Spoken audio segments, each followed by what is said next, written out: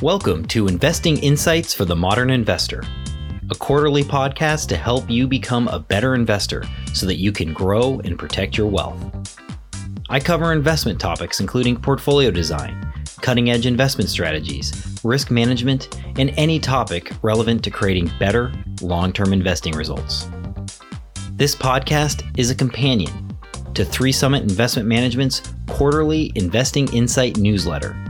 For more information about 3 Summit Investment Management and to subscribe to Investing Insights, please go to our website at www.3summit.com. The content of this podcast is for informational purposes only. Investments involve risk. Be sure to first consult with a qualified investment manager or tax professional before implementing any strategy. This podcast is not intended to provide investment, tax, or legal advice. I am Dan Irvine, the founder and principal of 3 Summit Investment Management. Thank you for listening. Greetings, friends, and thank you for joining me again this quarter. I have a fun topic for you today, but before I jump into that, I wanted to announce the release of a new video series that we have been working very hard on. So I thought I'd open this episode by playing a short introduction clip for our new video series, and I'll catch you on the other side of that.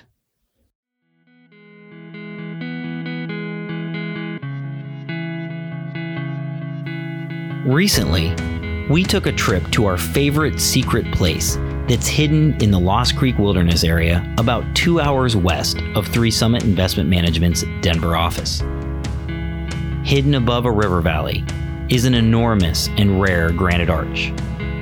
The arch goes unnoticed by most who pass through the valley because there are only a few locations from the trail that the arch can be spotted high above. Even fewer people who may know about the arch visit it because there are no trails and the climb to the arch is steep over difficult terrain. After our climb to the arch, as we enjoyed the payoff of being alone in this beautiful hidden place, we thought about the parallels between where we sat enjoying the views and our investing philosophy and the investment process we have designed to manage our clients' assets. Just as we have devoted energy to finding and exploring the hidden places of the great outdoors, we have spent more than a decade researching financial markets in search of the most important investing secrets. We discovered early in our outdoor adventures and in investing that finding the secrets hidden from the masses can allow you to profit from knowing what others do not.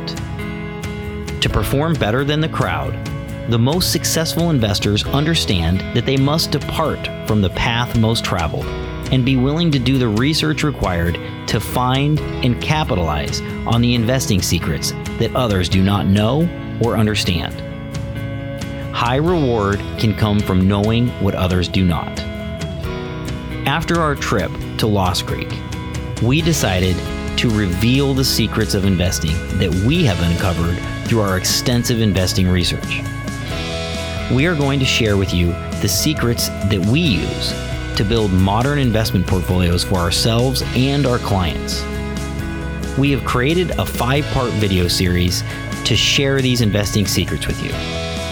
We are confident that what you learn in the video series will surprise you and change the way that you think about investing. The video series is designed to give you the knowledge necessary to blaze a new and better trail towards investing success. We explain the investing secrets to you and why they remain hidden from investors. And finally, we show you how to profit from the investing secrets through modern investment portfolio design.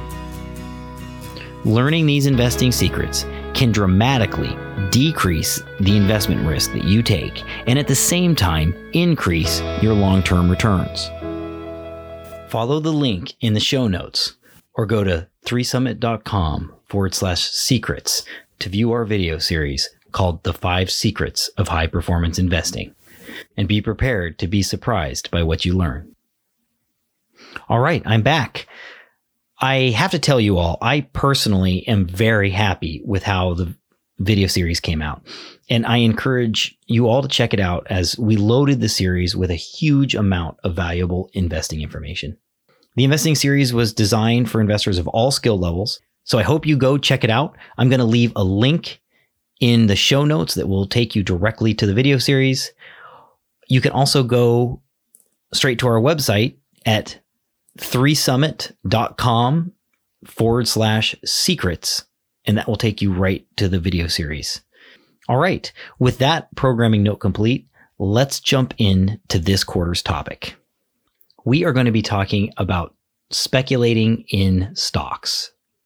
Most of us have all dreamed of picking that one or small handful of stocks that generates massive game-changing returns for us. Another way to describe this dream is investing success through stock speculation. While I generally do not think that stock speculation is a prudent investment approach, I do believe that there is a right way and a wrong way to speculate. Most speculators use the wrong approach. By using the wrong approach, they virtually guarantee themselves that they will never achieve the massive returns that they seek. And in fact, they are highly likely to underperform the stock market as a whole. For those of you who follow 3 Summit's research, you know we strongly believe that superior returns come from decreasing a portfolio's risk, not increasing it through stock speculation or what we would consider excessive allocations to stock risk. We believe risk reduction, when done properly, increases your potential long-term returns. And we also believe that risk management is an underutilized source of additional returns in most portfolios. So with this in mind, it might come as a surprise to you when I tell you that I am actually not totally against investors trying to hit a home run by seeking to earn very high returns through speculating in stocks. I define stock speculation as an investment strategy of picking a relatively concentrated portfolio of individual stocks, usually 60 stocks or less, with the hopes of generating much higher returns than investing in the stock market as a whole through, say, like an index fund. I define much higher returns as returns that are at least double, but usually more than double the market as a whole. The statistical probability of making an unusually large amount of money from stock speculation is so low that you would likely have better luck in Las Vegas. In my opinion, betting money on casino games, where the statistical odds of success are against you, does not make much financial sense. On the other hand, I also understand the entertainment value casino games can bring to gamblers. As long as you are only gambling the amount of money you can comfortably spend for a night out, what's the harm? After all, a casino can be really fun. And who knows, you may defy the odds and come out ahead. I feel the same way about stock speculation. To stake your financial stability on stock speculation is foolish. However, some people love to pick stocks and they hope to beat the odds. As long as you are sizing your bets appropriately in the context of your entire financial picture and future plans, then I say have at it. If you are a person who loves picking stocks, then do it properly by using a strategy that maximizes your already low odds of success. Finally, you should speculate with a clear understanding of how low your odds of success are in generating the spectacular returns that you have been dreaming about. In this investing insight, I'm going to show you how an investor could have turned $300,000 into $272 million, why you should not try to do that yourself, and if you must speculate in the stock market, how to maximize your already low odds of success. So I bet you're wondering, how do you turn $300,000 into $272 million? Well, investors are naturally attracted to outlier investing results. This attraction is similar to when a gambler hits a jackpot on a slot machine, causing bells and sirens to go off. All the bystanders believe that they too could hit a jackpot, and they begin to dump their money into the slot machines at an even faster clip. Gamblers and speculators believe that outlier results are more likely to be repeatable than they really are in reality. Of course, the odds of any other gambler in the casino hitting the jackpot have not changed, and the odds of winning a jackpot is still terribly small. Amazon is the investing version of the slot machine. If you had invested $300,000 in Amazon at its IPO in 1997, your initial investment would be worth $272 million today. That is a cumulative return of 90,613%. Now, in order to achieve these investing results, you would have had to find an obscure online bookseller, then predict that they would expand into the largest online retailer in the future as a thing called e-commerce became the primary method of shopping for consumers. Now, assuming you did all this and you picked Amazon on its IPO day, you would have then have had to hold on to the stock through some jaw-dropping losses. So, for example, in 1999, your initial investment of $300,000 would have already been worth more than $13,184,379. However, over the next few years, you would have needed to patiently watch your new fortune dwindle down to just $914,241 between March of 1999 and September of 2001. Few people can sit there and watch that amount of money disappear without reacting and selling. Now, I have showed you the Amazon example for two reasons. The first is to demonstrate that fortunes can be made in a stock. The second is to show you that making a fortune in a stock is like winning the jackpot or even the lottery. Most often, the investors that realize these types of returns are the founders themselves. They have different incentives to hold on to their stock than the average investor, and most importantly, they are investing in themselves. They have control of the company and are trying to realize their vision. And this makes it much easier to hang on through hard times. Investors who want to gamble, quite honestly, have a better chance of starting a company with their own capital instead of investing in someone else's. The greatest fortunes in the world, almost without exception, have been created by founders of highly successful businesses where their entire net worth was invested in their company. In other words, great fortunes are created through extreme concentration.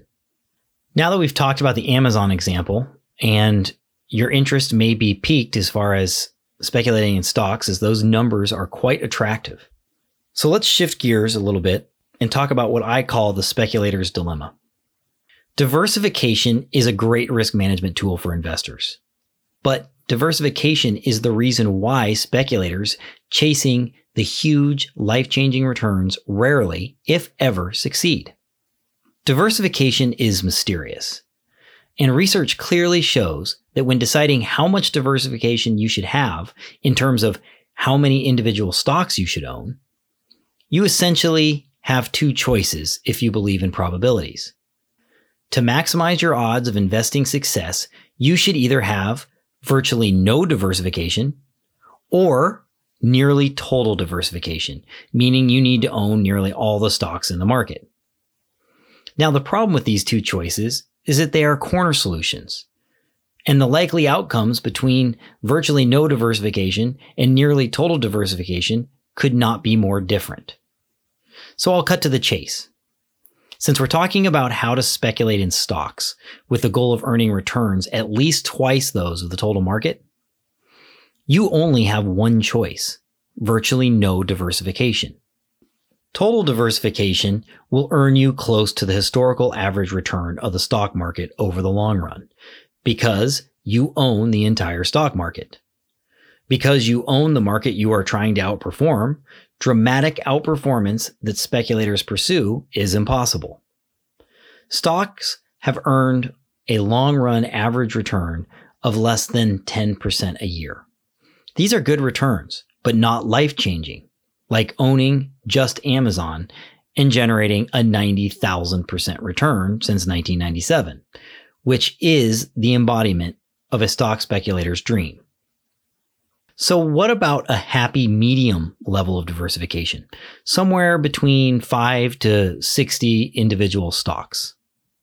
Most speculators choose this modest level of diversification and do not know that they have virtually eliminated their chances of earning very high returns. To demystify diversification and better understand why moderate diversification is not optimal, we need to get an understanding of the historical distribution of individual stock returns. What most people don't understand is that the majority of stocks do not pull their weight. And I promise, this will be the only statistical jargon I use in this discussion. But it is important to know that the long-term distribution of individual stock returns have historically been what's called positively skewed. That means that large positive returns of a few stocks, think Amazon, compensate for the negative returns of the majority of the other stocks. In a great study by Hendrik Bessembinder, he looked at the extent to which the long-term returns of individual stocks are positively skewed. The results are a warning to stock speculators. Bessembinder looked at all the 25,300 companies that issued stock and have available data between 1926 and 2016, and his research found the following. Just 5 stocks, that's ExxonMobil, Apple, Microsoft, General Electric, and IBM, account for 10% of the total wealth creation between 1926 and 2016. Just 90 stocks, or 1/3% of all stocks, account for more than half of the total wealth creation between 1926 and 2016. The top returning 4% of companies, or just 1,092 of the 25,300 companies, accounted for 100% of the wealth creation between 1926 and 2016. And then finally, he found that less than half the stocks listed between 1926 and 2016 generated positive returns. So the bottom line that you should take away from that data is that just 4% of all stocks have been responsible for 100% of the wealth creation over the long term. The other 96% of stocks, when taken together, just match the returns of 1-month treasury bills over the period of 1926 to 2016. This means the odds of picking, then holding one of a handful of stocks that will produce extremely high returns is very low. However, your odds of dramatic outperformance become even lower if you moderately diversify your portfolio. When creating a moderately diversified portfolio, assuming you do not get lucky and pick one or more of the few stocks that will generate dramatic performance, you have almost no chance of beating the market or generating unusually high returns, because of the high probability that you'll be holding negative returning or average returning stocks in great abundance. It is, however, worth mentioning that the downside risk will be much lower because of the diversification. Now, on the other hand, let's say you get lucky and choose 1 or 2 of the top performing stocks. Moderate diversification will likely materially dilute the positive impact of the high returning stocks on the portfolio's total returns, leading, again, to less than life-changing results. Because of the very small number of stocks that have been responsible for the total wealth created in the stock market, by owning a moderately diversified portfolio, you systematically decrease your odds of producing spectacular returns, because even if you pick a winner, the weight that that stock has in the portfolio may not be significant enough to make up for the much higher probability that you picked many losers. And this is why I call moderate diversification no man's land. Before I continue, I just want to remind you again what positive skew is. Positive skew simply means that a small percentage of stocks are responsible for the vast majority of market returns. So because of the positive skew of individual stock returns, you dramatically increase the odds of generating good returns, but not jackpot returns, by opting to hold a nearly fully diversified portfolio of stocks. The positive skew of individual stock returns is so dramatic over the long term that to generate returns better than 1-month treasury bills, it is very important that you hold all or most of the highest returning stocks so that they can offset the returns of the large number of negative returning stocks in the market that will ultimately weigh down your performance. Since it is impossible to know which stocks will be the big long-term winners, moderate diversification is almost certain to result in poor returns because each added stock is essentially a random guess. And the odds of picking losers or regular stocks is so high that you will almost certainly be systematically beaten down by probabilities over time. Even if you get lucky and pick a few winners, the size of the allocation that you have to the best performing stocks is not likely to save your portfolio from mediocre results. The mystery of diversification is really a statistical math problem. The results of the analysis that we just reviewed of the distribution of individual stock returns illustrates that moderate diversification is a no man's land, and those who wish to speculate are advised to avoid moderate diversification because your chances of success are basically eliminated by probabilities. For those investors who do not wish to speculate, but instead simply seek decent returns, no man's land should also be avoided. And you should accept market or close to market returns by owning a nearly or totally diversified portfolio of stocks. For the majority of investors who are not speculators, this discussion is very important for you as well. A large percentage of investment advisors, and still much of the investment management industry, focuses on investing in moderately diversified portfolios of stocks for their clients.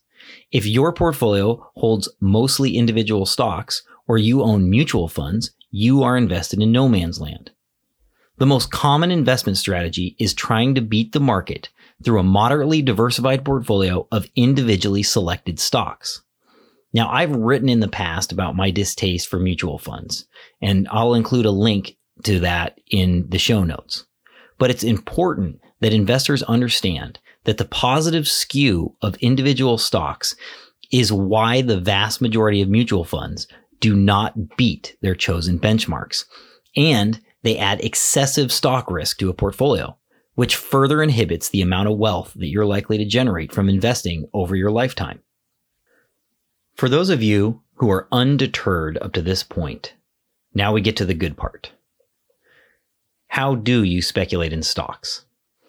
If you're one of those investors that just likes picking stocks, I completely understand. It can be fun to have a horse in the race.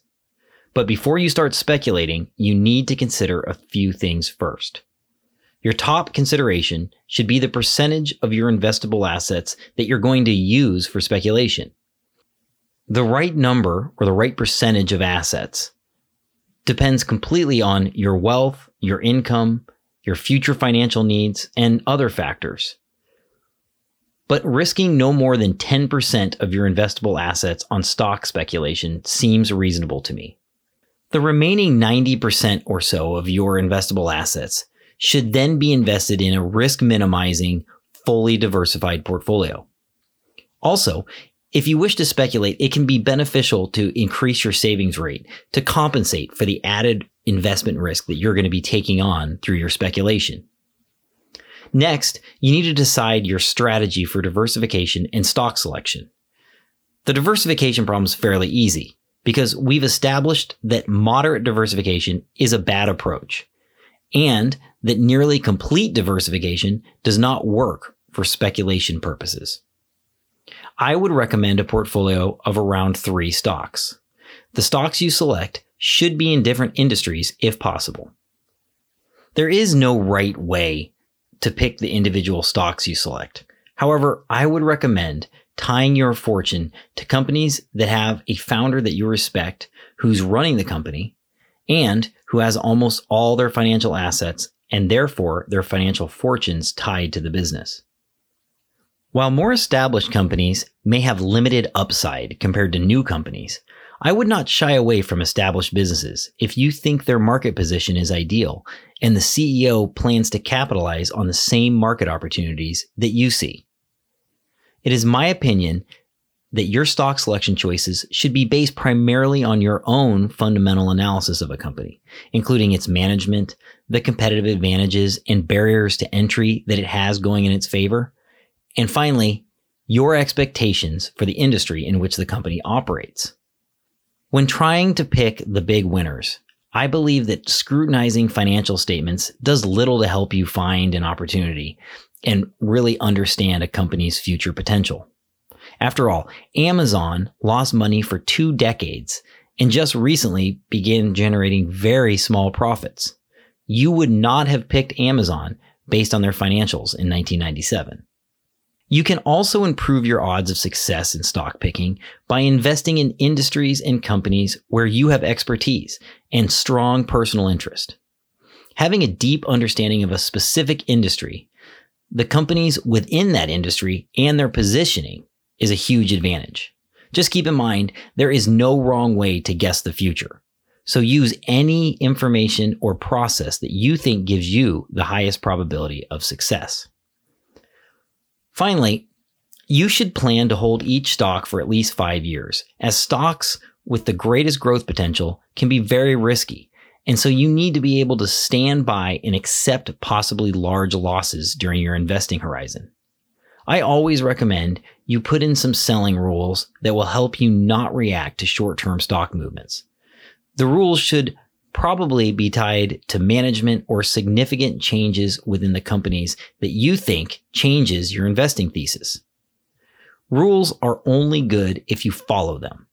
So make sure to commit to following your own rules. Also, to prevent yourself from making poor decisions, keep in mind that you knowingly invested in a very risky strategy with a low probability of success, and making many short-term changes to your portfolio will make success even less likely. So good luck and speculate responsibly.